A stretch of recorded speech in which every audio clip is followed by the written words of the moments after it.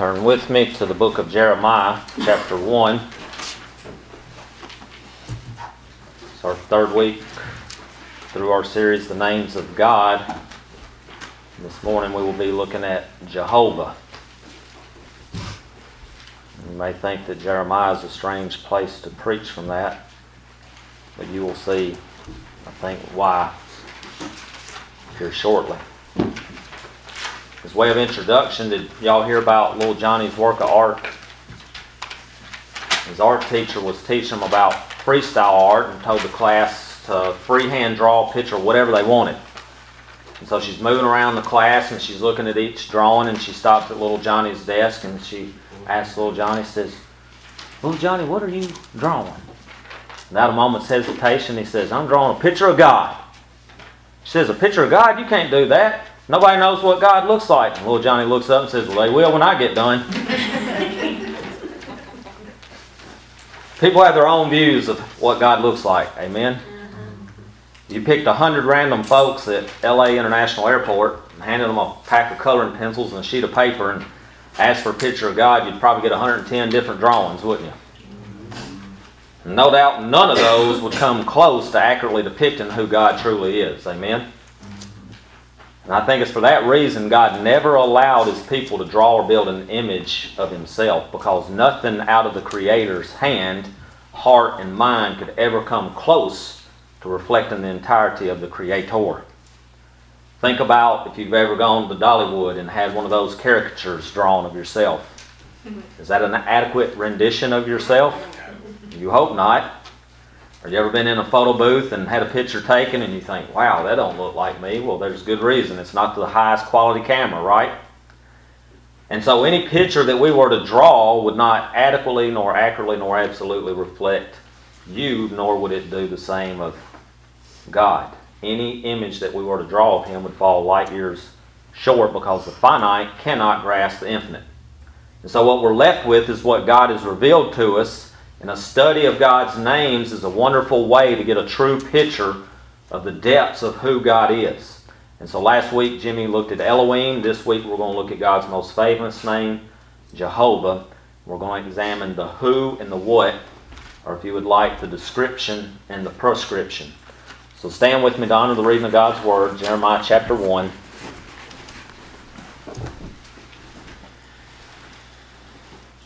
The words of Jeremiah, the son of Hilkiah, one of the priests who were in Anathoth in the land of Benjamin, to whom the word of the Lord came in the days of Josiah, the son of Amon, king of Judah, in the 13th year of his reign. It came also in the days of Jehoiakim, the son of Josiah, king of Judah, and until the end of the 11th year of Zedekiah, the son of Josiah, king of Judah, until the captivity of Jerusalem in the 5th month.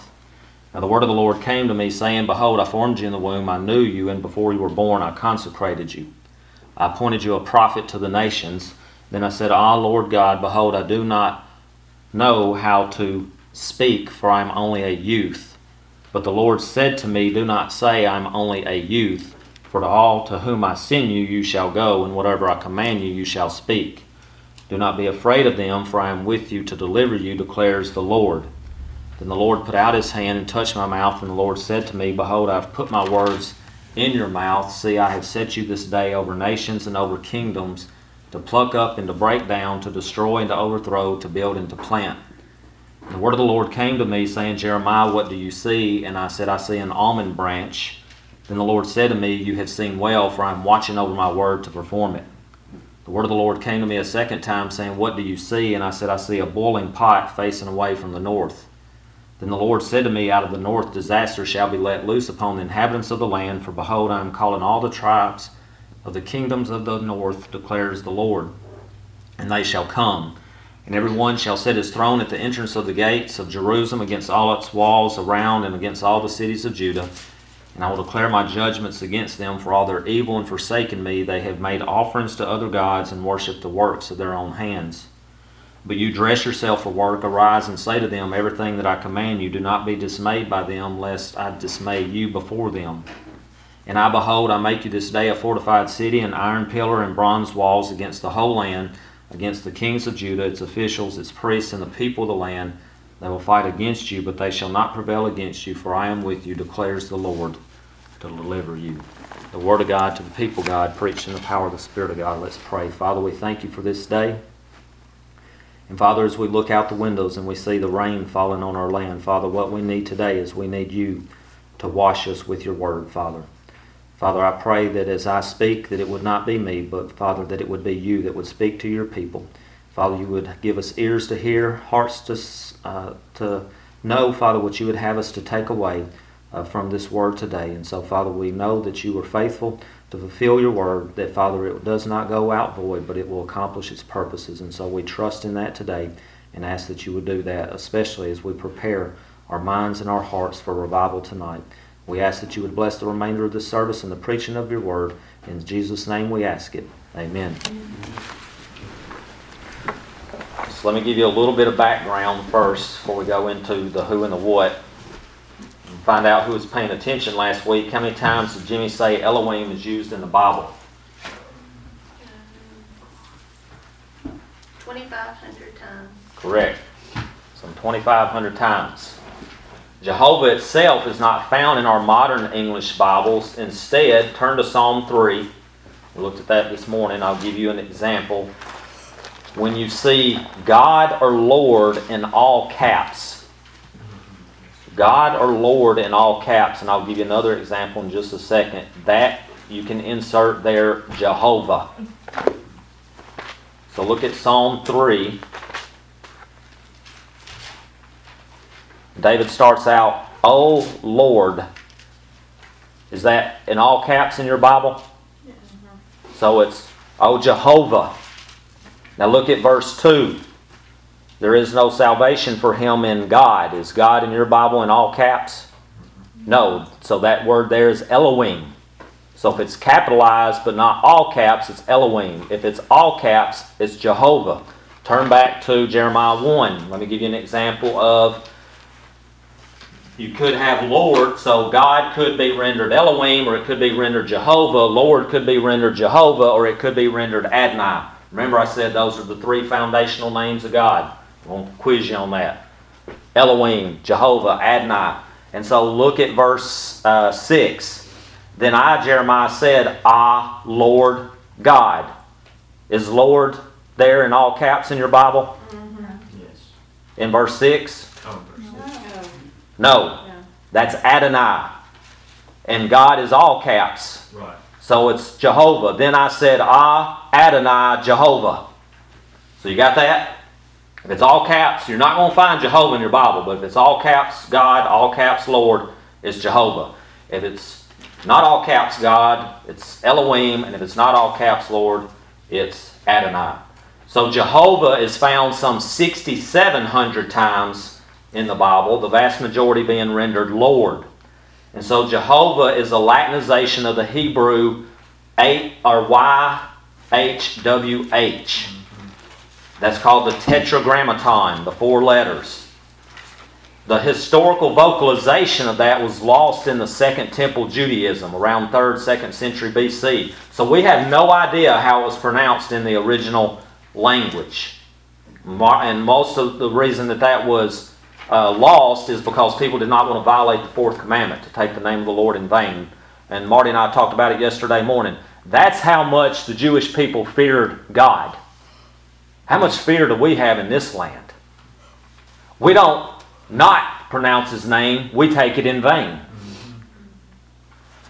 And so the modern pronunciation is the vowels from the Hebrew Adonai added to the Tetragrammaton, the 4 letters, YHWH, and then we get Jehovah. And that came about in the 16th century in our modern Bibles, the Geneva Bible and the King James Bible. Again, you're going to see God or Lord, that's the Hebrew YHWH, Yahweh, or English Jehovah. And so not only is Jehovah more numerous than Elohim, it's more famous, so to speak, because it's God's personal name. Think of Elohim as an impersonal title. If I were to say doctor, they could be a doctor of pharmacy, a doctor of medicine, they could be a doctor of education, and a doctor of medicine, doctor, that could be Dr. Cook, that could be Dr. Martin, that could be, we don't know, right? And so it's just a title. Jehovah is the personal first name of God. So like Buffy, doctor, there's many, but Buffy Cook, MD, there's only one. And Vicki said, praise the Lord, but she couldn't handle two. Think about it. There's many Elohims, but there's only one Jehovah Elohim. And so Elohim refers to God's power. It's His creative and powerful name. Jehovah, His person, it's His exclusive and personal name. And it signifies a personal, relational God versus a creational God like Elohim. And so if God has a proper name by which men can call Him, it is Jehovah. And so let's look at who is Jehovah and what does Jehovah desire. First, who is Jehovah? So a description of who is Jehovah. I'm going to give you 10 things that's listed there in your bulletin, in your sermon notes. Number 1, Jehovah is a person. One of the first characteristics we discover about Jehovah is He is a person. Look at verses 5 to 9 of Jeremiah 1. Listen to the verbs. I formed you, I knew you, I consecrated you, I appointed you, I'm sending you, I command you, I will deliver you. The Lord put out His hand, touched my mouth, and the Lord said. That sounds like a person to me, doesn't it? You? In Exodus 3:14, you'll remember that God said to Moses, say, I am sent you. He did not say, I ain't sent you. We don't live in an impersonal universe. The evolutionists, the atheists, the fatalists, the deists that believe God just, wound the world up and then set it off, into time and space would have us believe that God is just a force. When we say the force be with you, that's not what we're talking about.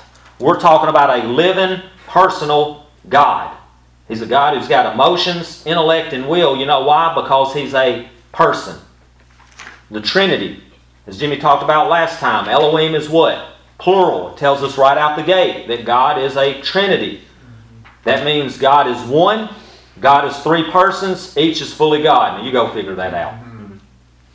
But think about it. The Holy Spirit grieves, the Father loves, the Son wept. That's some examples in Scripture. How is that possible? Because Jehovah is a person. In John 14:26, the Son speaks, the Father sends, He, the Holy Spirit, teaches. Not only is He a person, those are gender-specific pronouns. And so they're people. And so think about, why do the atheists fight so hard against God's existence? Because the last time I checked, there's no anti-unicorn societies. There's no anti-leprechaun societies. People aren't running around with organizations and t-shirts that say unicorns and leprechauns don't exist. You know why? Because everybody knows they don't exist. The reason they fight so hard against God's existence is because God has given them in their mind and in their heart a true knowledge that even though they deny it, He exists. And He is a person, and they are personally accountable to Him, and that's what they really want to shirk, is the personal accountability. The first use of Jehovah in the form of Lord is in Genesis 2:4. But turn to Genesis 6:5. Like I said, there's very few times that Yahweh is rendered God, and so we get some really good pictures about God by looking at those. The first time it's rendered Lord, we'll look at in a minute, is Genesis 2:4, but the first time in the form of God is Genesis 6:5. Look at 6:5.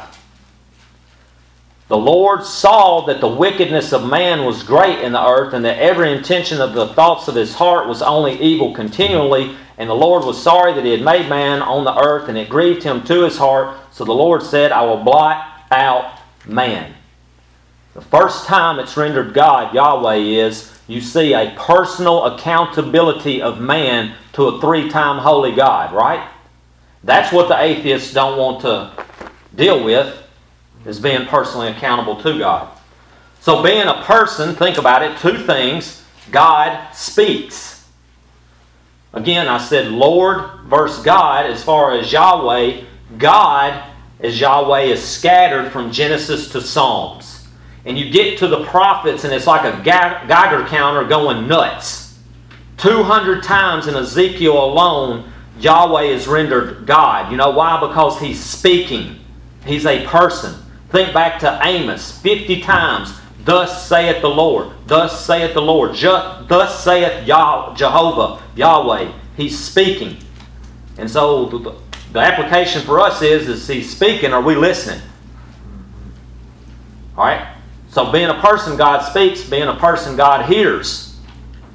Of the first 16 times that Yahweh is rendered God, 11 of them, you know what they deal with?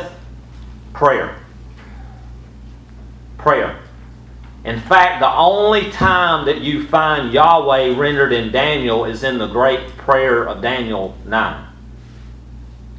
And so the application for us as far as that goes is that God is hearing, are you talking? So He wants to talk to you and He wants you to talk to Him. What a double blessing, amen? Talk about count your blessings. Alright, so number 1, Jehovah's a person. Number 2, Jehovah is self-revealing. Look at verses 11 to 13 of Jeremiah 1. The second characteristic we discover about Jehovah, He's a person and He's self-revealing. Look at verse 11 and 13. And the word of the Lord came to me, saying, Jeremiah, what do you see? Look at 13. The word of the Lord came to me a second time, saying, what do you see? So first off, to all of creation, God was Elohim. Genesis 1 to 2, 3, 35 times God refers to Himself as the name Elohim, and 0 times as Jehovah. And so He's seen as this hidden, distant, awe-inspiring God, not necessarily one desiring fellowship. Now turn to Genesis chapter 2, verse 4.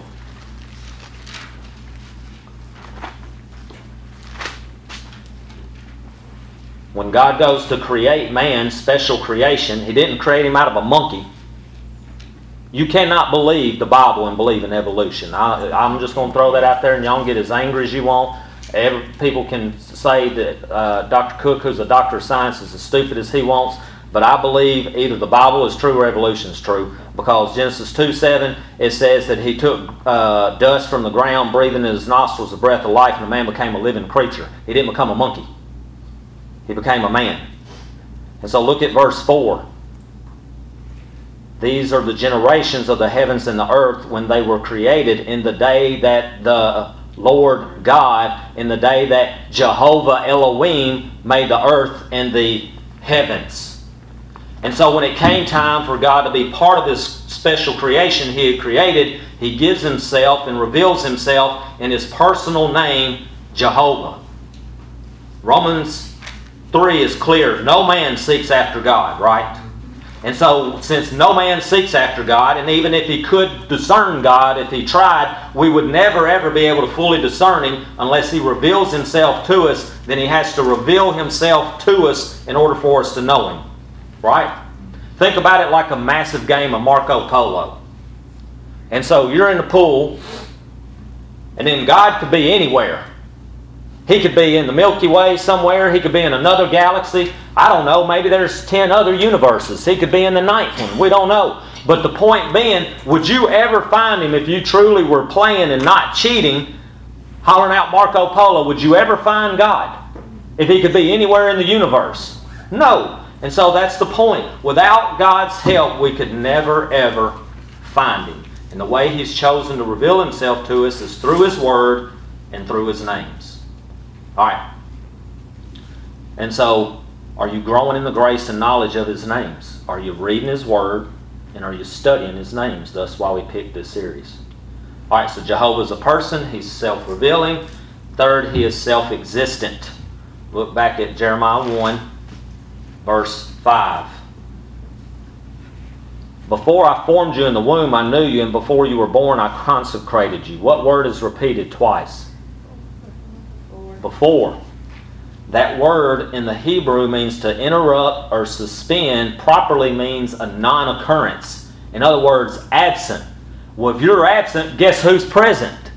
He is. So He's self-existent. In fact, Jehovah, Yahweh, comes from the Hebrew root Haya, which means to exist or to be. When Moses asked God in Exodus 3:13, suppose I go to the Israelites, say to them, the God of your fathers has sent me to you, and they ask me, what is His name, and what shall I tell them? God replies, say to them what? I am who I am, has sent me to you. That word I am is the root which we get the word Jehovah from. When Jesus in John's Gospel repeatedly says, I am, the Greek word there means to be. And the word there in the Hebrew is very close to the word life or live. He's the only thing that has life in and of itself. Right? Amen. And so the implication of that is threefold. One, Jehovah is permanently existent. When He names Himself, He says who is. Not who's supposed to be or who's becoming. He says who is. And think about it. What does the writer of Hebrews say? Jesus Christ is the same yesterday, today, and forevermore. Marty and I were talking about it yesterday morning. Well, you don't want the God of the Old Testament? Well, then you don't want Jesus, because Jesus is the God of the Old Testament. That's right. And you say, well, Jesus never had anything to say about homosexuality. Well, have you read Leviticus? Because guess who said that? Well, God said it. Yes, and who is Jesus? God. Therefore, Jesus said it. We don't have to have a red letter Bible. It's all red letters. Right. Jesus said it all. Why? Because He's permanently existent. And then two, Jehovah is eternal. All other gods are perishable. They're stamped with an expiration date. Think about this. Think about the 10 plagues. We read through that so many times and we don't think about what God was doing. He was showing that other gods do not have self-existence. Blood in the Nile, that was Happy, the water god. Frogs was the goddess of fertility, which was depicted as a frog. Gnats was the goddess of beauty. You don't look very beautiful when you got gnats all over you from head to toe, do you? Flies was Isis, which was the goddess of magic. Remember, that was the first time in which Israel had nothing and Egypt had nothing. Or had all the plague, The fifth was livestock, and that's against Apis the bull, which was their most important bull deity. And then bulls, which was against the goddess of healing. Seventh, hail, which was against Geb, the god of the earth. Eighth was locust, which is Serapis, which represented healing. And also the sun, and remember it was dark, and it said not a green thing was left. And that plague, ninth was darkness, which was against the god of the sun, Ra, R-A. And the 10th was against the firstborn, and they thought Pharaoh was a god himself, and even Pharaoh couldn't save his firstborn child. So God was showing that He is eternal. He has no expiration date. And then third, Jehovah is independent. Nothing outside Him contributes to nor contributed to His existence. What do you need to live? A lot of stuff. What are some things you need to live? Oxygen. Food, water. Does God need those things? He's self-generating. He supplies them for Himself. And so, as far as that goes, if Jehovah is self-existence, then it ought to give us hope for today, tomorrow, and forevermore. Amen. All right, the fourth thing is that is true of Jehovah is that He is immutable. I-M-M-U-T-A-B-L-E. That means unchanging. So look at Jeremiah 1, 1-3. And to save myself, I'm not going to pronounce these words again. But if you'll notice, do you see a phrase that repeats in verse 2 and verse 3? In the days of. And he gives two different kings, Josiah and Zedekiah. That's over the course of 5 decades. Now, do you think what God told him to tell the first king differed from what He told him to tell the last king? It was judgment is coming. It was the same thing. God doesn't change. But we do change, don't we? If you don't believe me that folks change, look at your mom and dad's high school yearbook picture. Or their wedding photos. We mature and decay all the time. If you don't believe me, go look at your wife's beauty products. Look at how many people get Botox. Look how many men are putting just for men. Or going to the men's ageless clinic. That's an oxymoron. You're not ageless. You're aging. It's what it ought to be, the men's aging clinic. Why do we have midlife crisis? Because we know our time is short. Why do we all want memory supplements?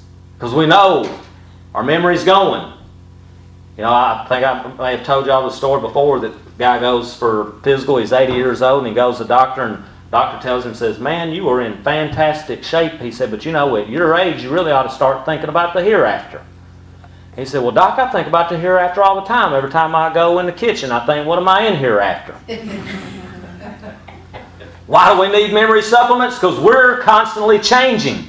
God, however, on the other hand, is not. In Malachi 3:6, He says, I, the Lord, do not change.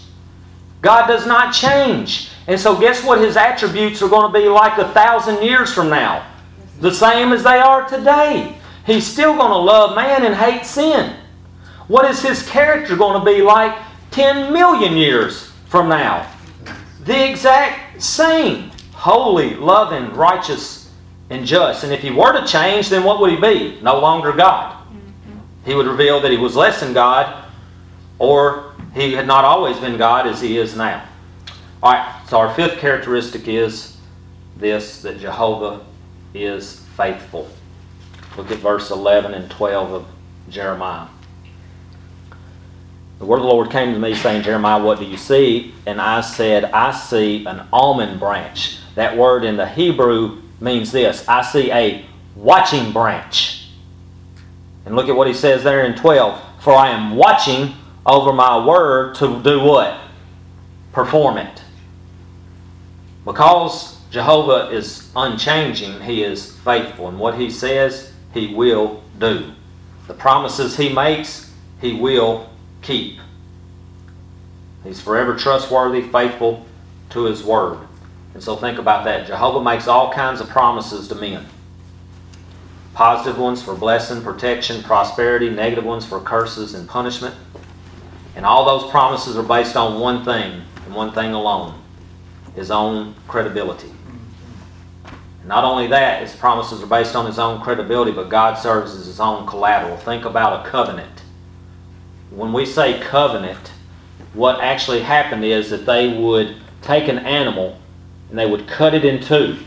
And so if Marty and I were going to make a covenant together that I was going to buy this piece of land, we would take an animal and we would cut it in half, and Marty would say, I'm going to sell it to you for X, and I would say, I'm going to bring the money Tuesday.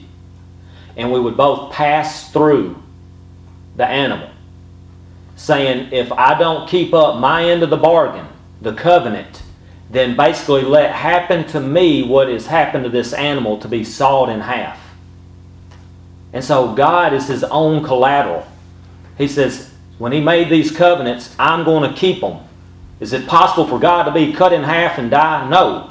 So He's His own collateral. He's faithful. We can trust Him. And so, since He's faithful, F-U-L, that means we ought to be faithful, F-U-L-L, to trust and obey. All right, number 6 is Jehovah is relevant. Look at Jeremiah 1:18 and 19. He says, and I behold, I make you this day a fortified city, an iron pillar and bronze walls. And at the end of 19, for I am with you, declares the Lord, to deliver you. Have you ever read the book of Jeremiah? Mm-hmm. I mean, I think I've been through some stuff as a leader in the church. I ain't been through nothing. 10 major trials he had. He was given death threats. He was isolated. He was put in the stocks. He was arrested. He was challenged. One of destruction, violence, imprisonment, starvation, chains, rejection. I mean, how would you like to be that as a servant in the church? And so to some people, what do they think God is? He's just a useless crutch. It's even been said by one well-known person, as you know, that He's opiate for the masses. Now, what do you think He was to Moses? You think He was relevant? He said, I'm the great I am, not was, will be, or won't be. I am right now in this moment. And to us, God, Jehovah, is vital to every aspect of life today. You think He was relevant to Jeremiah's life? When He called Jeremiah and said, I've appointed you from the very foundation of the world to be a prophet, and you're going to go through all this, but don't you worry about it. I will see you through it. I think He was definitely relevant to his life. All right, the seventh thing is that Jehovah is omnipotent. Look at verse 8 and verse 19 of Jeremiah 1. Verse 8 says, "Do not be afraid of them, for I am with you to deliver you, declares the Lord." And again in verse 19 it says the same thing, "For I am with you, declares the Lord, to deliver you."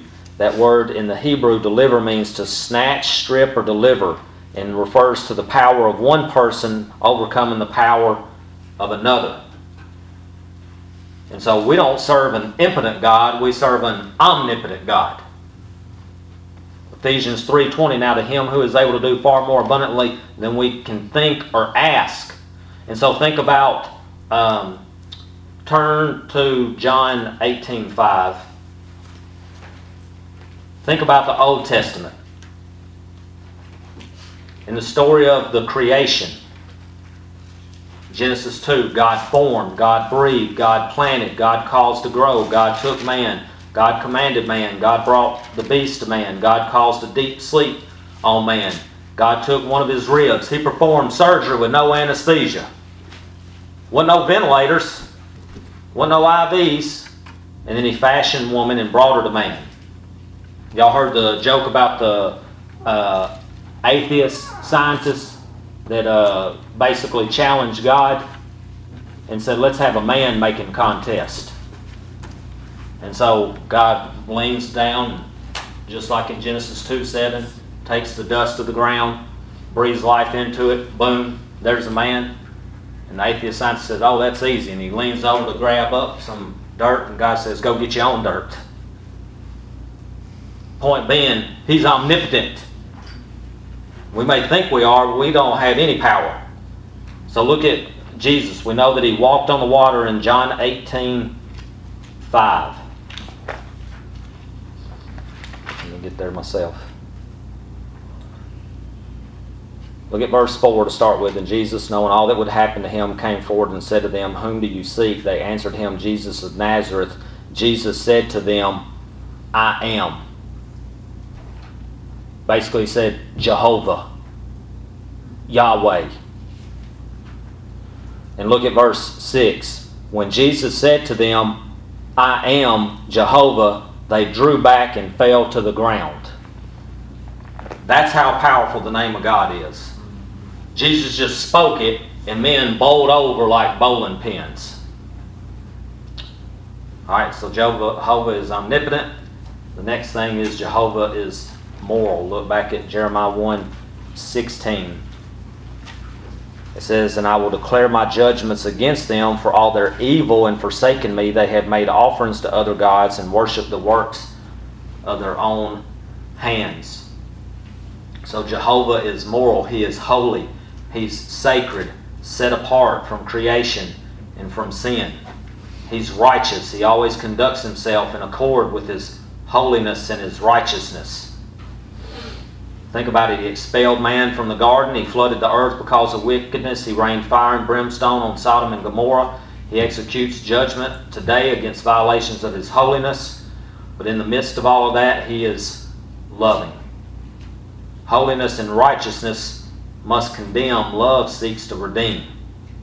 Think about what He did with Adam and Eve in the garden. He sought after them. Think about in the flood. Have you ever noticed this? In Genesis 6, Elohim ordered 2 of every animal on the ark. In Genesis 7, Jehovah ordered 7 of every clean animal to the ark. Why? Because when Noah got off of the boat, what did he do? Sacrificed and built an altar to Jehovah, the moral God.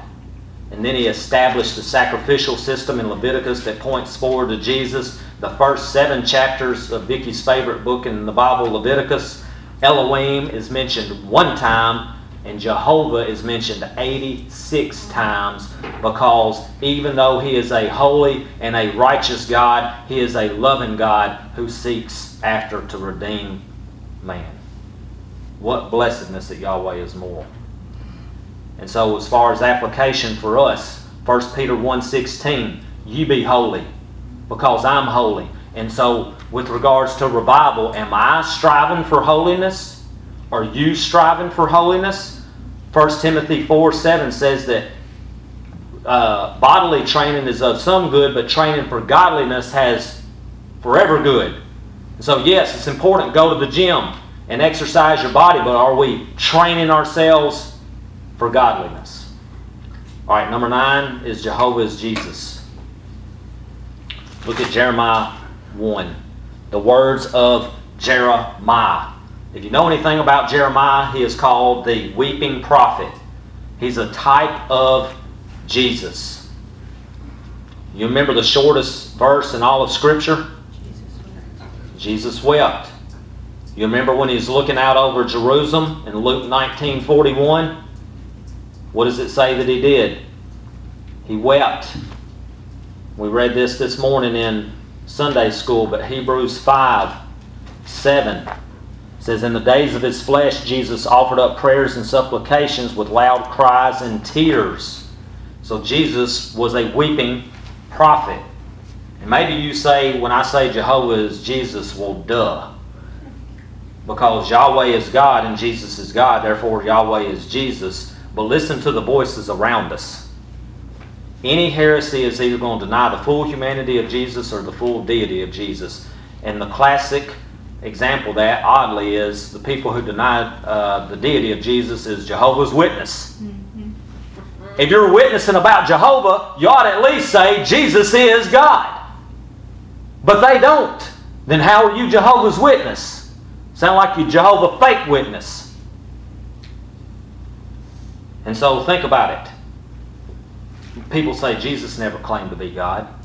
Well, have you not read your Bible? Repeatedly in John, I think it's 15 times he said, I am. You know why they took up stones to stone him in John 8:59? Because in John 8:58 he said, I am. Before Abraham was, I am. A clear affirmation of his deity. Alright, so the final thing is Jehovah is relational. Look at verse 5, Jeremiah 1. Before I formed you in the womb, I knew you. That word in the Greek is yada. It goes back to Genesis 4:1 to talk about Adam knew his wife in an intimate way, and thus they bore children. God's greatest relevance to man is the very basis of his most famous of names, is that he is a personal, relational God. And so think of all the people that we could name throughout the Old Testament and the New Testament. And so think about this. Turn to Genesis chapter 3. Closing in on being done, but I don't want you to miss this.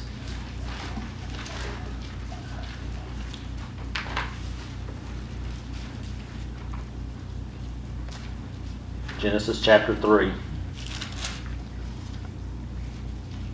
When you're there, say, I am. Look at verse 1. This is how God reveals himself. Now the serpent was more crafty than any other beast of the field that the Lord God had made, that Jehovah Elohim had made. That's his name. Now look at what Satan does. Look at verse 1. He said to the woman, did God actually say?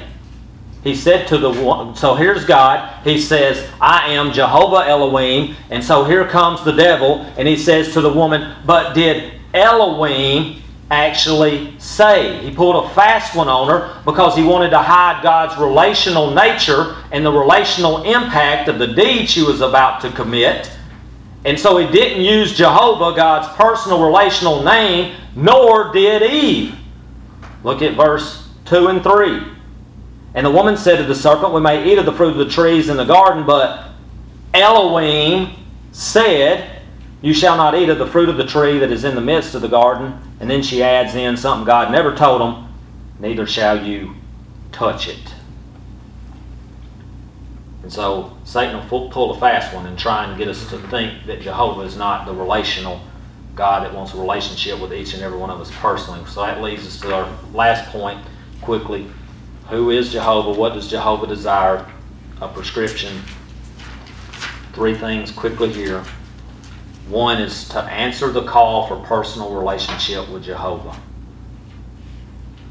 God is not going to force obedience on anybody, is he? And He's not going to force fellowship on you either. Look at Cain and Abel. His terms for fellowship were that we would admit our sinfulness and helplessness, we would ask for forgiveness, we would turn from licentiousness, which is sin, and we'd keep a slate of cleanliness. Second is to accept the moral obligation Jehovah gives. In Psalm 1:2 it says that the blessed man's delight is in the law of the Lord. It doesn't say under. It doesn't say out of. It says in. God has clearly said in the Old Testament and the New Testament, "You be holy because I am holy." And so what are we living in? We're living in the days of Judges. Everybody just does what's right in his own eyes. Cassie, I'm going to quiz you from Old Testament 1. How many of the 32 of Israel's kings were good kings? 2, 1. 3. 2, 1, 3. That's been a while, ain't it? I know it's a mini. So the point is, God is a moral God. We need to be moral beings. And I heard Teresa Wallace at our office, she said they were doing revival at their church the week before last, and she said one of the messages that the guy preached that week was this: sin by any other name is still sin. Accept the moral obligation Jehovah gives. Number 3, advance in your knowledge of Jehovah. If you don't have 2 Peter 3:18 in your margin somewhere for this series, you need to know it. Grow in the grace and the knowledge of God. How do we do that? Exodus 33 gives us a very good idea. You remember that Moses meets with God face to face every day. And so as Moses say, well, that's just awesome. I'm thankful for that. You know what he does? He says, give me more. And he says, I'm going to save you. I'm going to let you see some, but I'm going to hide you behind the rock and let you see me as I pass by. Otherwise, it annihilates you. I love these people say, I get to heaven, I'm going to shake my fist at God and say this and that. Man, if you got in front of His presence without His protection, it would evaporate you.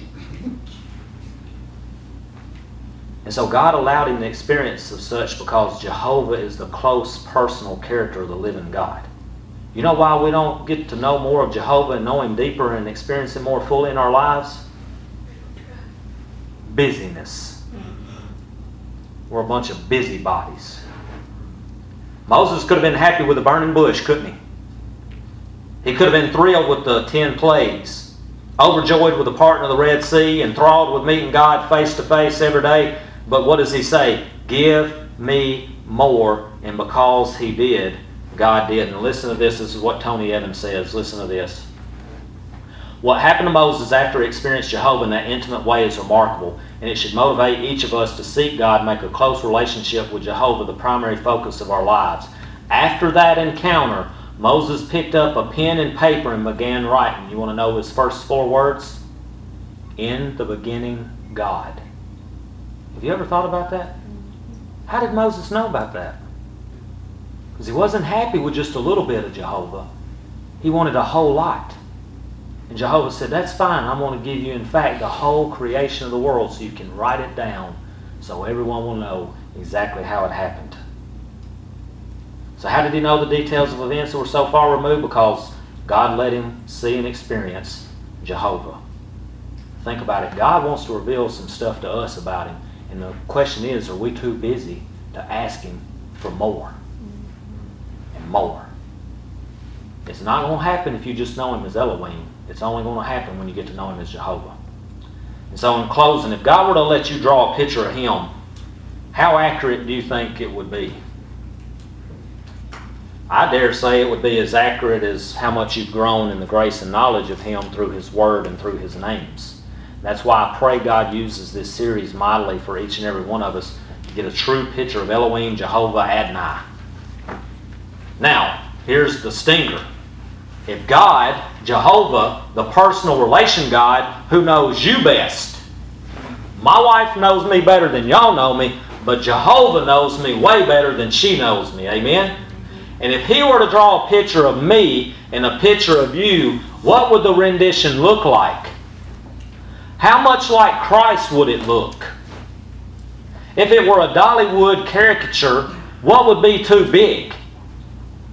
Maybe your pride? Maybe what would be too small? Maybe your faith. What would be just right? Maybe your giving and your serving.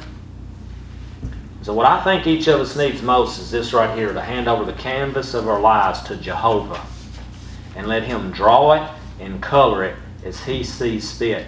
And can I tell you, as we get ready to go into revival, that's what revival is all about. It's handing God the canvas of our lives and saying, here, you do with it what you want to do. And so young people, are you listening to me? If you're high school, college age, how many times have you been asked, what do you want to be when you grow up? How many of you asked Jehovah, Jehovah, what do you want me to be when I grow up? Isn't that the more important question? Doesn't matter what Mr. Marty wants you to be, but it really matters what Jehovah wants you to be. And that don't necessarily mean that you got to be a full-time missionary or pastor, but you can use any occupation He puts you in for the gospel. Amen. And if you're old, how can and does Jehovah want to use you still for His glory? Well, I'm just too old. Well, what if Daniel would have said that? What if Moses would have said that? Abraham. What did he do when he said, oh, you're going to get a kid? He falls out laughing. And that's what we do. God can't use me. Ha ha ha. Yes, He can. And He wants to. And that's what revival is about. I don't care if you're 4 or 94. God still wants to use you. If He gave you breath, there's a reason to share the glorious news of His Son.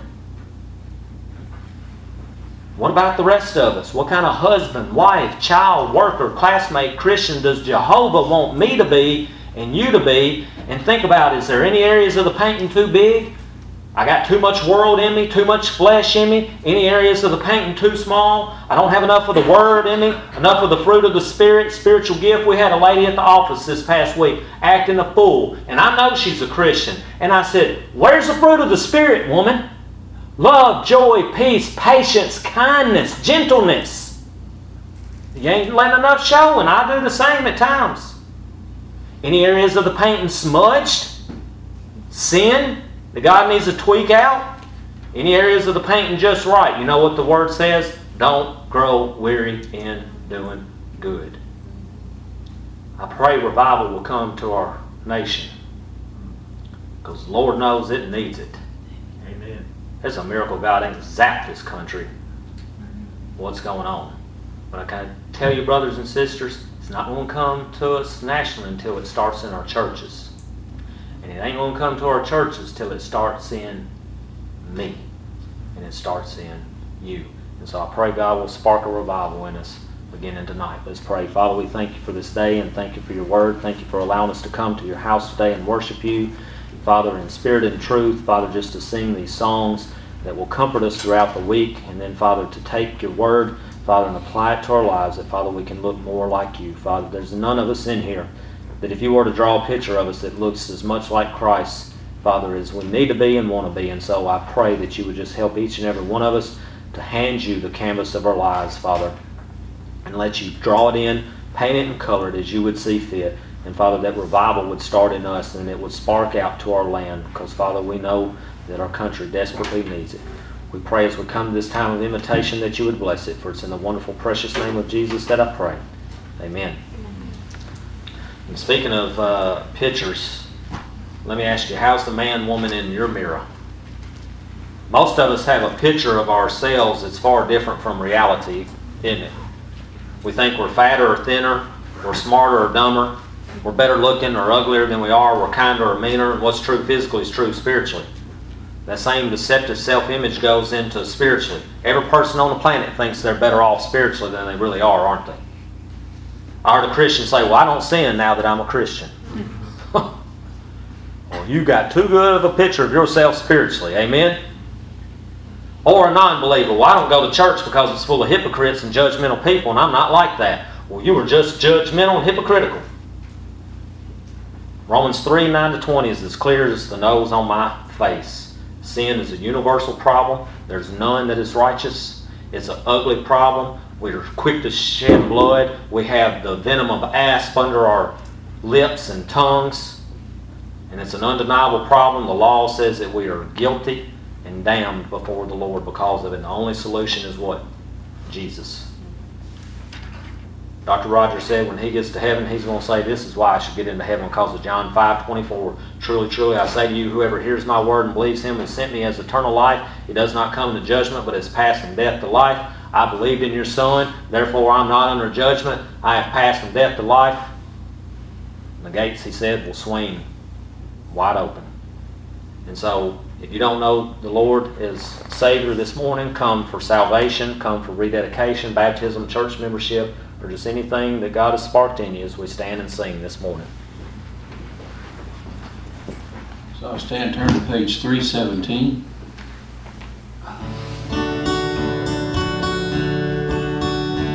Come every soul by sin oppressed, there's mercy with the Lord, and He will surely give you rest by trusting in His word. Only trust Him, only trust Him, only trust Him now. He will save you, He will save you, He will save you now.